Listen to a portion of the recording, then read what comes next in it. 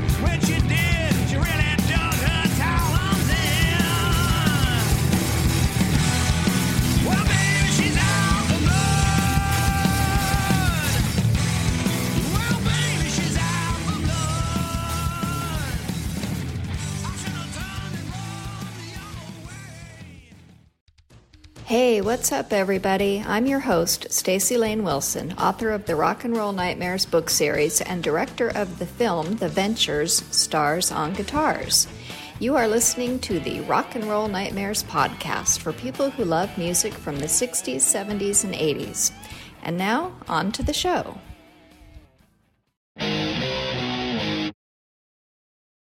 Today I have a co-host, Marco Mannone, author of the short story Hell Woman, which appears in Volume 1 of the book series Along Comes Scary, the 60s edition of the Rock and Roll Nightmares. Hello, Marco. Hi, Staci. Thanks for having me. It's good to have you back. Always a pleasure. Well, your short story, Hell Woman, presents an extremely intriguing theory about how the 27 Club started, which is rock stars who died at the age of 27. It's kind of a thing. Your story is occult related, which really ties in well with today's guest. So can you tell us a little bit about what made you decide to take that route? Yeah, I think there's always been not only a fascination with the 27 Club curse, but I feel like there's definitely a sense of something supernatural or mystical that is associated with it. It just seems like too big of a mathematical coincidence that all of these amazing rock musicians all died at that exact age. So once I started playing with that idea, then yes, the elements of Satanism and occult rituals to conjure something that caused this became, to me, it felt like kind of a very obvious choice. Well, since then, you've published another short story on the fiendish hell of a Starbucks, which is kind of like the ninth circle of Starbucks, I guess. And your new release is poised perfectly to align with the new Nicolas Cage movie, The Unbearable Weight of Massive Talent. So can you tell us a little bit about both of those? Yeah, The Great Pumpkin Spice Slaughter is as crazy and weird as it sounds. It's a short story available on Amazon. And basically the inspiration for it just came from, living through yet another pumpkin spice latte season, which has become such a cultural kind of zeitgeisty influence that you can't escape it. And it becomes, it gets earlier and earlier every year. It starts in at the end of August now. So the way that this corporation has been able to sort of alter our seasons and our perception of the seasons, and, just sort of the addictive consumerism angle just made me think, well, what if when people drank these, they actually turned into these violent, raving lunatics, and it began the collapse of society as we know it. So that was sort of the idea, and it was a lot of fun to write. And then your novella? Yes, The Haunting of Nicolas Cage is an idea that is as surreal and fantastical as it is. It's actually based in a lot of research and a lot of real life personal details from Nicolas Cage, like the fact that he on purpose bought the most haunted property in all of New Orleans because he wanted to write a horror novel. And he thought, what better place to write a horror novel than the infamous oh shoot, how do we pronounce it? I think Lalaurie? it's Lalaurie, but Lalaurie? I believe it is, but I'm not sure. It's that haunted mansion in New Orleans, the very famous and haunted spot.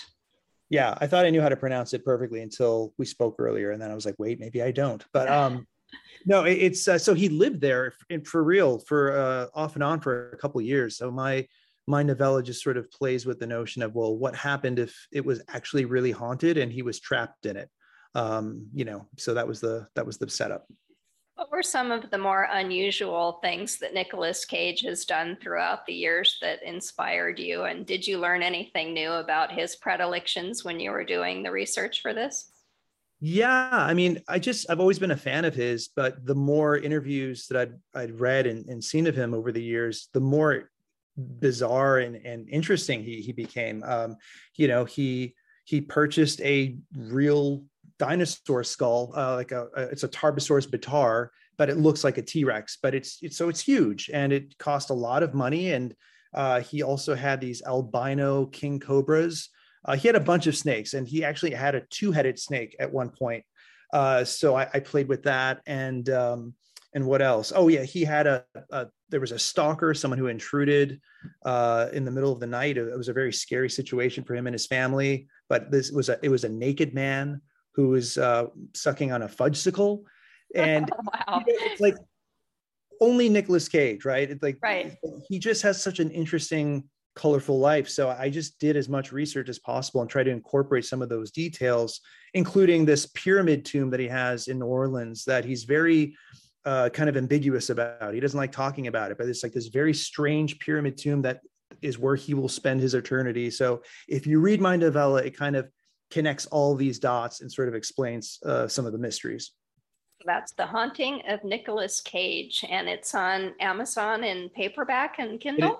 It is on paperback only currently. Oh, all right. Very old school, but it will be available on Kindle eventually. But yeah, it's on Amazon. Very nice. And so where can fans follow you on social media, Marco? Yeah, on Twitter, Marco Mannone, Mannone, and on Instagram, it's Marco_macabre. Those are my main socials. All right. Well, let's get our guest on the line, because as I said, there's a little tie-in with the occult and the 27 Club and all this. Oh, for sure. Truth is always stranger than fiction. Our guest today is the author of Season of the Witch, How the Occult Saved Rock and Roll, Peter Bebergal. From the Beatles to Black Sabbath, this fascinating book shows how the marriage between mysticism and music changed the world. Hello, Peter, and welcome to the Rock and Roll Nightmares podcast.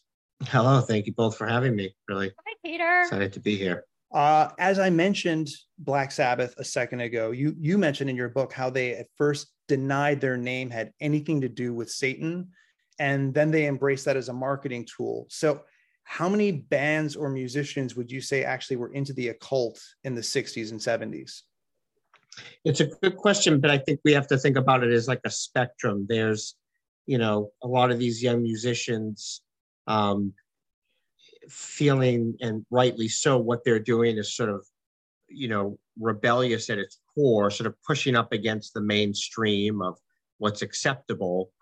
And it seems to me that you would sort of reach for sort of a spiritual identity that feels like it's aligned with that, right? So anything that also feels kind of dangerous or potentially a threat to, middle-class America is going to feel empowering, whether or not you actually practice magic or cast spells. I think it was just sort of a, and more than just aesthetics sometimes, but, just a way of thinking about yourself in the world as kind of a dangerous creature, right?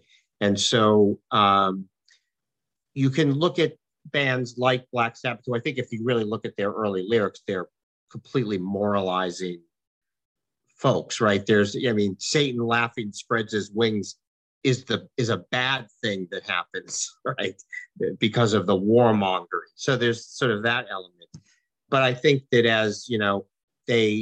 but yet at the same time, the cover of their first album, the self-titled Black Sabbath, is very much evocative of kind of a strange, occult figure there in the, in the rural area there. So I think there's definitely a play on both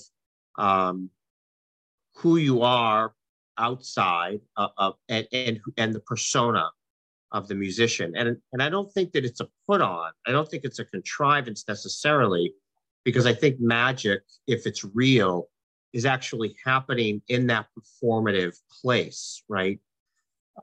So Ozzy would go on to sort of take on that persona a lot more, because I think he saw one, cynically speaking, it sells music, sells albums, but also I do think that there's, again, a way in which you yourself might just feel connected to that kind of sensibility, right? And so like later Ozzy, when he was doing his solo stuff, if you look at some of the concert footage, you could see, he would be like on the throne with the exploding flames, and he would come down and he'd have his the staff with the upside down cross and the robe and this whole thing. And I think that what's happening there is you're creating almost like a shamanic space, right? Where you and the audience are kind of participating in this myth making. And that's magic, right? Like you don't have to, again, I think magic more often is happening in that connection. And when you dress it up in these sort of the glamours of the occult, that's a lot of what occult practices anyways, right? If you look at sort of, the history of Western magic, and you look at something like the Hermetic Order of the Golden Dawn, right, which was a ritual magical ceremonial magical organization at the turn of the century.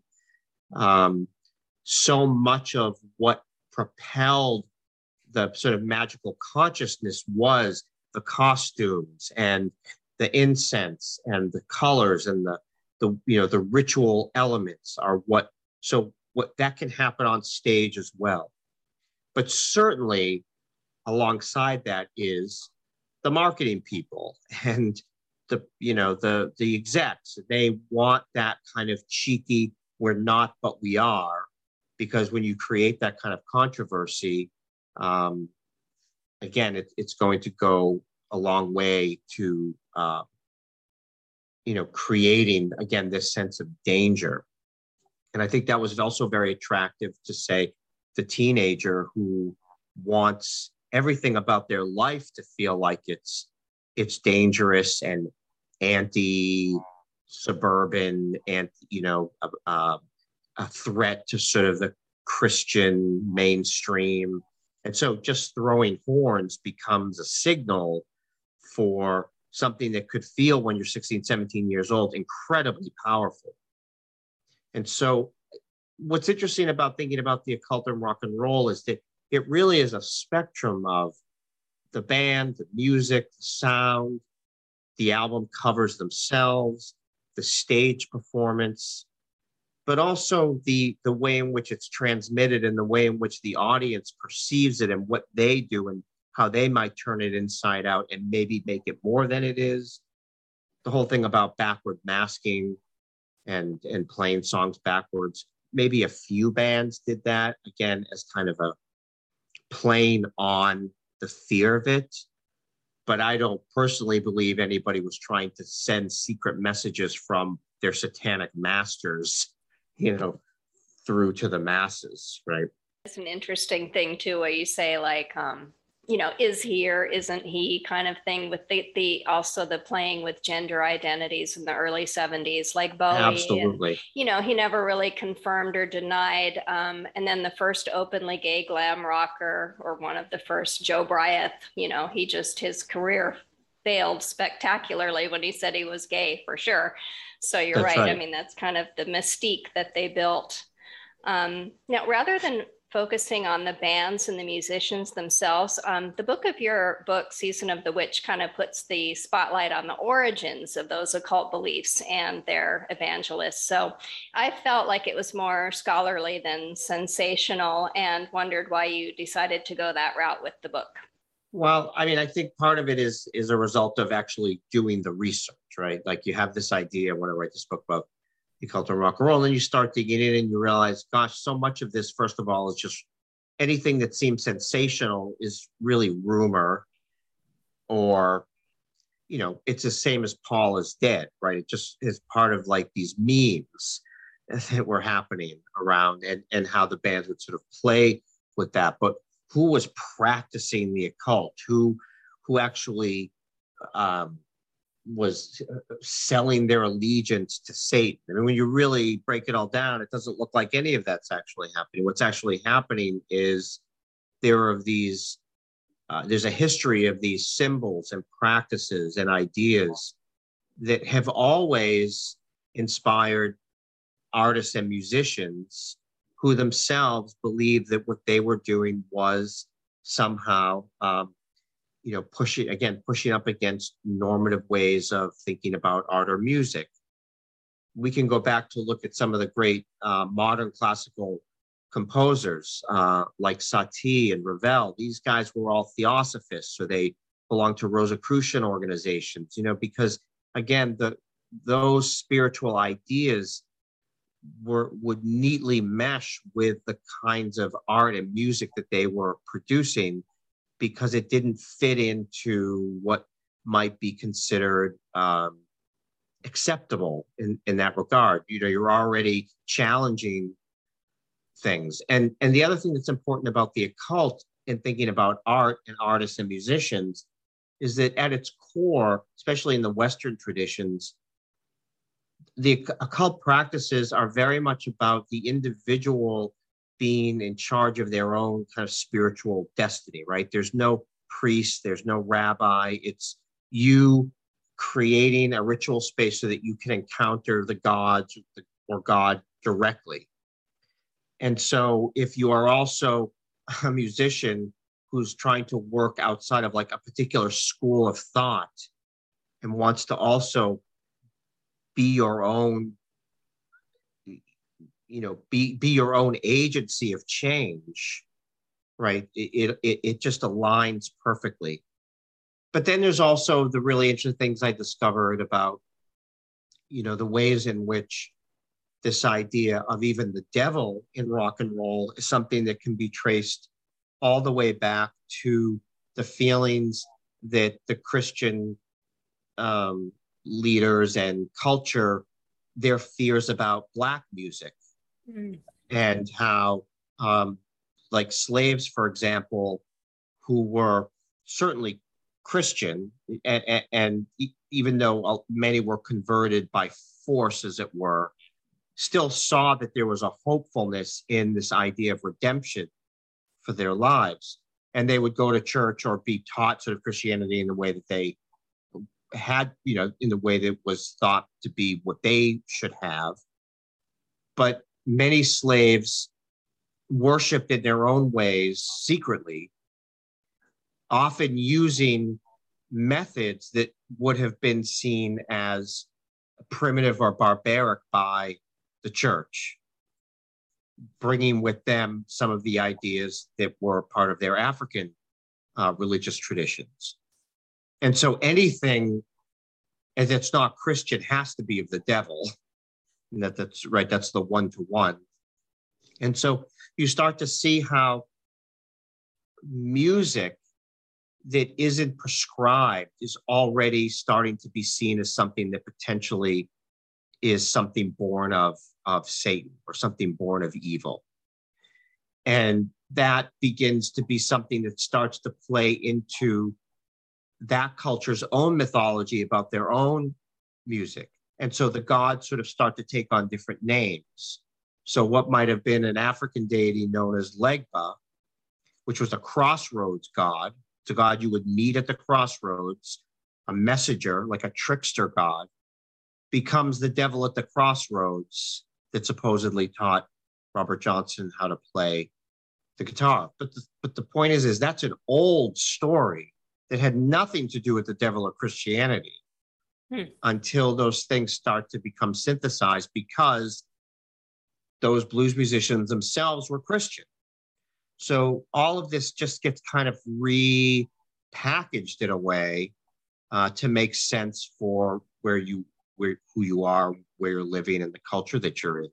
But you can still unpack them, and you can really start to see that at the root of, it seems to me, the beginnings of the spirit of rock and roll, which comes out of gospel, comes out of the Pentecostal church, comes out of the blues, is something that is deeply tied into these pre-Christian, non-Christian ways of worshiping.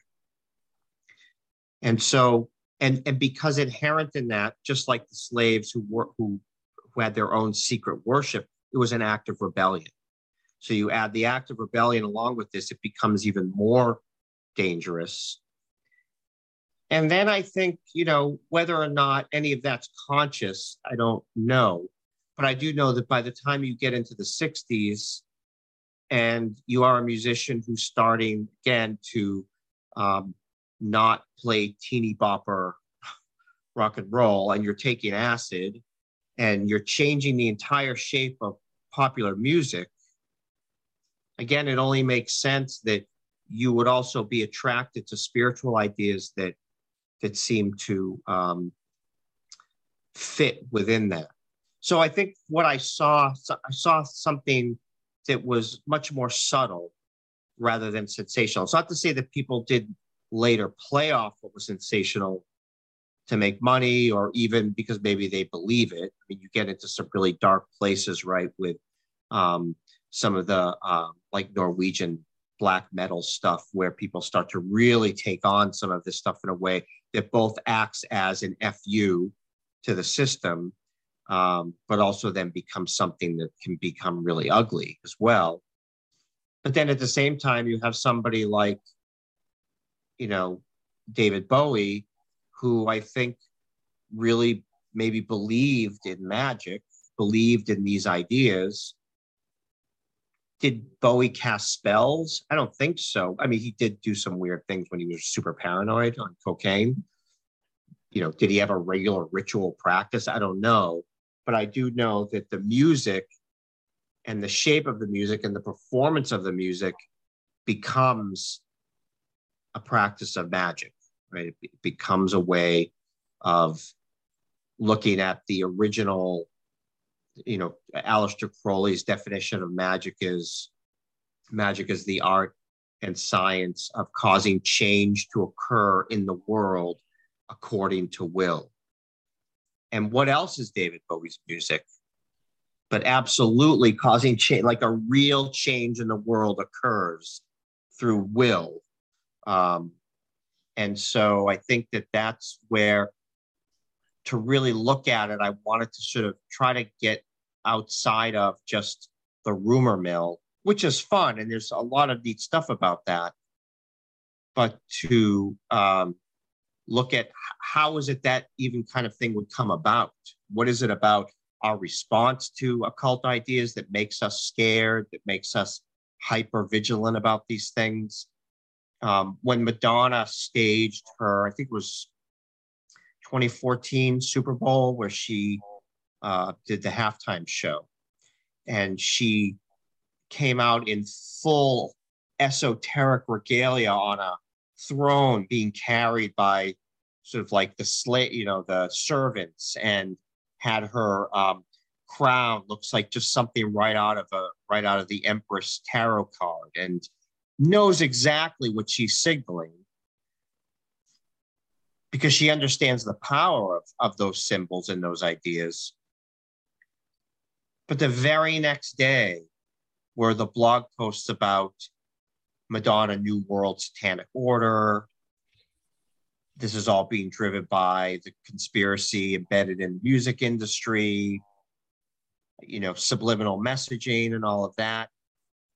And I don't think she minded that that's what people had to say about it, because that's all part of the performance also, right? Is the way in which it's all received. So sort of a long answer to the question, but essentially I found that this kind of investigation was a lot more interesting ultimately than just telling the tales of did Ozzy bite the head off of a bat, which is still a good story, but yeah. Speaking of sensational characters, in your book, you go into great detail about Arthur Brown. He's not as well known these days. So what is it about him that made you choose to devote a chapter to him? I think I was also, I didn't know much about him either until I started doing the research. And then after reading about him and doing an interview with him, to come to find out that he himself believed that what he was doing was a shamanic experience. He wanted his music and his performances to actually do that kind of altered consciousness work that the shaman would do, right, to the community. And when you start to see some of the things that he was doing early on with costumes, with props, you could start to see the impact he was going to have on other musicians later, and how that just became a normal part of the things that you would do. In the same way that the light shows of the Pink Floyd stuff at the UFO Club would become staples to a more contemporary rock and roll show. I think he had a lot more influence. I mean, of course, he had a huge influence on bands like Kiss and Alice Cooper. But he said to me something about how he found that he was disappointed that they were using the tools that he had sort of laid before them, but were doing it to sing "School's Out for Summer." Like they were missing the point of what they had access to, to have an audience, to be able to use costume and drama and light in this way for something that was just so banal. So I just found that, he was somebody who, he was an occult musician in every sense of the word, in the way that we like to say that Ozzy Osbourne was, but maybe not as much as actually when you look at somebody like Arthur Brown. Yeah, he was quite a character. And another one that I want to talk about is Jimmy Page, who's probably one of the more well-known occult affiliated musicians. And first of all, thank you for pronouncing Aleister Crowley's last name correctly. You're one of the few people, because I think Ozzy ruined it for everybody with his song, Mr. Crowley, but it's really Crowley. Exactly. Yeah. But even 50 years on, people are still talking about Jimmy Page and his fascination with the occult. But other musicians of the time, like Angus Young of AC/DC, wore like the full-on devil horns on their album covers and everything, but Page never really did anything like that. So can you tell me what some of the conclusions you drew about him in your research? Yeah, I mean, I think similarly to somebody, I think we can look at, first of all, Led Zeppelin as a piece. I think that they also represent something that, I was talking to somebody about this today, which is that there's no way you could do what they did now and not look like it was a put on, or you're being ironic. I mean, you look at and talk about, like, was there anybody both more masculine and more binary than Robert Plant? Oh, incredible. So, and so again, I think what you have there is you have something that's happening more below the surface, and its impact is in the way in which it basically changed rock and roll, more than it's about casting spells. It's about Jimmy Page fascinated with this character Crowley, who he saw as the great libertine rebel who used magic as a tool to change his own reality. And that's all Led Zeppelin was doing, right? So again, we think of magic, the magic of Aleister Crowley, for example, is, 3-hour ritual, complicated, diagrammatic things on the floor and costumes, and it's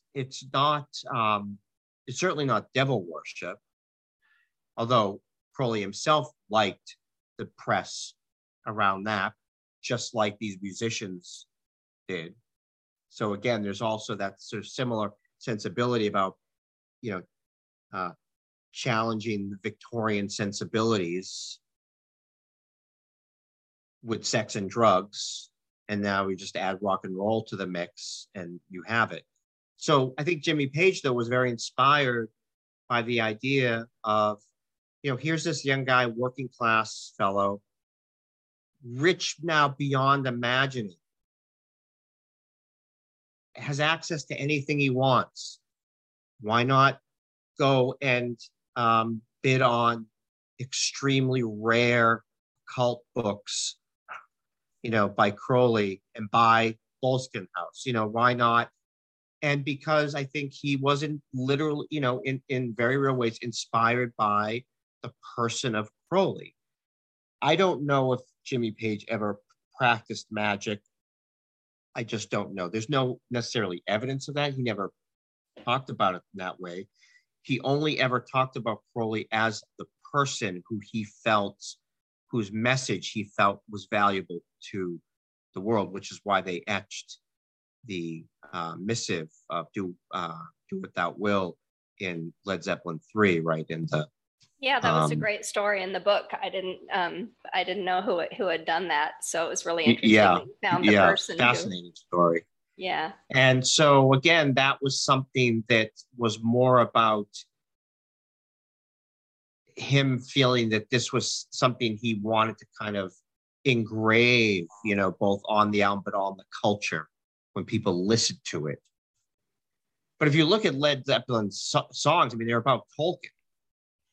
Yeah. I think there's 2 songs, if that mention the devil in Zeppelin. There's no devil. There's no, like you said, there's, compared to like AC/DC, there's no demonic symbols. It's just nothing like that. There's their own mythology with the Zoso and all the things that they created in the album covers. I think an album cover like Presences, for example, that creeped me out more than anything when I was a kid, more than an AC/DC cover did. Right. With the weird. Yeah. And so that's the kind of thing that I think adds an element of that sort of that mysterious, potentially sinister quality. I do think that Zeppelin and some of their songs, and I think Page's guitar playing had a kind of sinister quality to it, which makes it very exciting. And so, he's a really good example of, I think, somebody who saw in the occult, and in Crowley specifically, a template for thinking about how to be in the world and what your art should do in the world and the kind of change and impact it should have. And so in that way, it is almost like, again, he was more of a magician than somebody who puts the upside down pentagram on their album cover because it looks cool, right? So the thing about Page, though, too, is when he would ask about it, he would always talk out of both sides of his mouth about it. I remember later he did I think I mentioned this in the book, he did an interview with Rolling Stone, and somebody said, so tell us about your interest in Crowley. And now he's not in Led Zeppelin more. He says, how come nobody ever asked me about my interest in pre-Raphaelite painters? Why does everybody only want to talk about my interest in Crowley? And this part of me thought, well, it's that's a monster you made. You're the one who talked about it at the time, right? But I do think that at some point he was like, look, it's just something that's part of my whole thing, things I love and things that have inspired me and things that I'm impacted by. And that to me feels in some ways almost more authentic than some of the things that you might see that, again, that are more, in your face, right, that are just about making the effect. In preparing for this conversation, I read a review of your book on NPR that contained, I think, some of the best criticism an author could ever hope for, which was that your book was too short. They wish that you'd covered more bands. And so I'm curious, like, how did you, given the huge variety you had to work with, how did you narrow down and choose to focus on the bands that you did cover in this book? Yeah, it's a good question because there's a lot of bands. I've given talks where people always want to know, why didn't I mention their favorite band? I'll mention Blue Oyster Cult, and I keep getting gruff for that, for whatever reason. I think, first of all, I didn't want this to just be an encyclopedia of every band that's ever mentioned the devil or had an occult image on their album cover. I mean, it's just too much. So what I wanted to find were those musicians that just felt representative of an era or representative of a sensibility. So like thinking about the devil in rock and roll specifically, as opposed to, there's I think culturally we always attach Crowley to the devil, but I think that they're two completely separate things. And I think that even when we talk about like the devil in rock and roll, it's really when we start to look at bands like Black Widow and Coven that we really start to see stuff that's more like this direct nod, to something like that. And so trying to just be representative. I mean, there are those that, you have to talk about Black Sabbath. You have to talk about Zeppelin, Bowie. Bowie for me stands out as the true alchemist of rock and roll in all the ways, both in his able to transform himself, his own sort of mental break by maybe what I've often said is, a dangerous mix of cocaine and Kabbalah. And then just sort of following that along rather than, again, just listing bands. It would have been too much, and I wouldn't have been able to have gotten into depth, I don't think, with really telling some of these anecdotes that I think tell us more ultimately about the occult's influence or impact on the music and the culture. Well, you do go into the impact of some of the album cover art and some of the dark artists that contributed their work or whose work was appropriated for album covers, like some of the releases from ELP, which are really cool. What are some of your favorite album covers? I do love the ones that are really like outrageous. I love the Coven album cover with the skull. I don't know if you're familiar with that one. I love the album cover to the first Black Sabbath album. One of the most evocative covers. I really like, I wouldn't call it devilish at all, but Houses of the Holy with the kids on the rocks. And then when you open it up and the guy on top of the mountains with the guitar. Not guitar with the kid. That's kind of an amazing. A sacrifice. Yeah, that's a great cover. But then more like modern, like I really love, I think one of the most frightening album covers is, have you ever seen Sun's album cover, the Grim Robe demos? We'll have to look that one up. It's really creepy. I don't know what it is about that. I mean, Sun's whole affect too, like they've figured it out. They figured out how exactly to just pull in all of the performative elements with the robes, the smoke, and it's supercharged, right? So there's a lot of bands I think that were very good at, and still are very good at, sort of playing with some of those tropes. And again, I think it's less about belief and more about the ways in which magic happens in that performative space. But that's where you're really changing consciousness. The allure of the occult doesn't seem as prevalent in the music industry these days.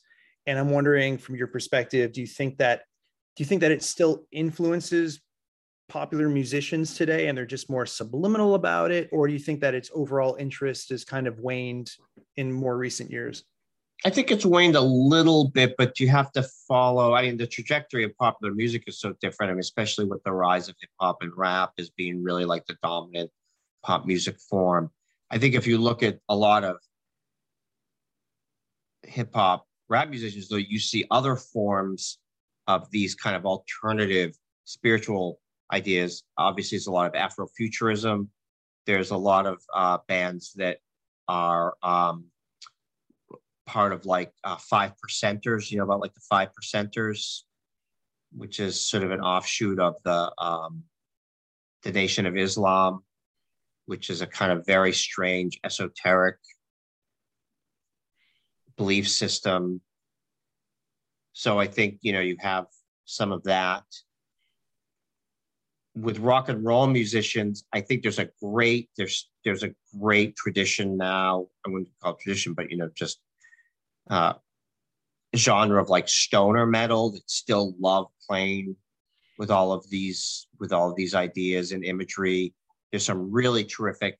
There's a wonderful band called Blood Ceremony with a flute player. I mean, they just nail it. Really good. There was a band called Person, P-U-R-S-O-N, for a while. There's actually two bands that are, there's one band called Sabbath Assembly that does music based on the Process Church, which was that 60s cult. And then there's a band called, is it Twin Temple, maybe? And then there's also some Scandinavian bands. There's a band called Heilong, I think they're called. And they do full Scandinavian shamanic dress and ritual stuff on stage, which really, but yeah, in terms of like your mainstream pop music, I don't think it has the same usefulness. However, we are living in a time right now where there are more people identifying, say, as witches than maybe ever. And maybe it's just because there's more opportunity to create communities online around those kinds of things. But there was even right after Trump was elected, and there was the Women's March. There was a group that were witches, as also both as a political, but also as a religious identity. Okay, so they're still out there if we look. Yeah. But certainly to your point, it's not in the way that, every other album cover is, somebody with a throwing horns or looking like, any of that. Yeah. Yeah, it's not. It also seems like these days, it seems like the rumors more often involve things like the Illuminati, right? Absolutely. That's exactly right. That seems like maybe that's like the new version of. That's a new, and it's more driven by conspiracy ideas than it is about occult. I mean, the occult stuff always created the potential for conspiracy theories, but now what you have is people actually, going like this. Right. Yeah. That demonstrate. Again, it's a signal. Do they mean it? Do they don't mean it? It kind of doesn't matter because it's the power is in that thing, right? Yeah, it's that same coyness and mystery. So, but your book is not a mystery. Anyone can find it. It's Season of the Witch, How the Occult Saved Rock and Roll. Where can fans find the book and follow you online, Peter? You should be able, you should be able to get the book at wherever you buy books. If it's a local store, they can certainly order it. Bookshop is a great independent online bookseller. And so any of those normal online venues. All right. Well, thank you, Peter. We really appreciate having you on the show and learned a lot. Yeah, thanks for having me. This was great. Super fascinating stuff. Thank you so much. This is an excerpt from Rock and Roll Nightmares, True Stories, Volume 1. The chapter is Highway to Hell. The Who's resident wild man, Keith Moon, was the kind of guy who needed to be seated behind a drum kit, not the wheel of a moving vehicle. He'd already proven that he was a dangerous driver on his 21st birthday at the Holiday Inn when he drove his car into the swimming pool. The logical solution? A chauffeur, of course. But that plan didn't hold when Moon ran over said chauffeur while trying to get away from a mob of murderous skinheads. The story starts, as it often does with Moon the Loon, at the pub. On January 4th, 1970, Keith and his entourage, chauffeur driven by Neil Boland, age 24, rolled up in an ostentatious Rolls Bentley to attend the opening gala of the Red Lion pub in Hatfield. The drummer made his appearance as a favor to a friend without taking into consideration that the working-class hooligans might take offense to his flashy wheels and apparent wealth. They did. The nail in the coffin was reportedly the expensive brandy Moon ordered. In a beer-based place like that, it only made him look like a snob. After Moon and his posse were chased out of the Red Lion, they cowered in the car as the angry mob pelted it with stones and coins, rocking it back and forth to prevent them from leaving. When Boland, who was also employed as a bodyguard, exited the vehicle to confront the unruly upstarts, Moon slid into the driver's seat and gunned it. The car accelerated, not only running over Boland, but pinning and trapping him underneath as it lurched down the road.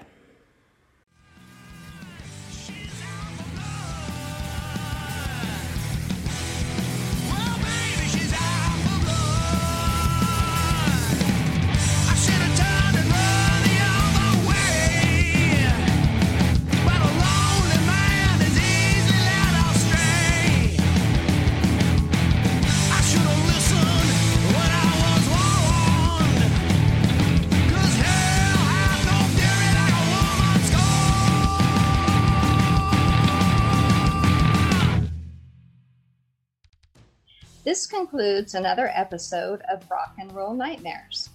I'm your host, Staci Lane Wilson. The theme song, Out for Blood, is composed and sung by Lars with a Z, Cabot, and the band is Fuzzbuster. You can hear the whole track in the horror comedy film Valentine Days, also with a Z. For photos of the guests and show archives, please visit the website rockandrollthings.com. That's rock and roll with an N.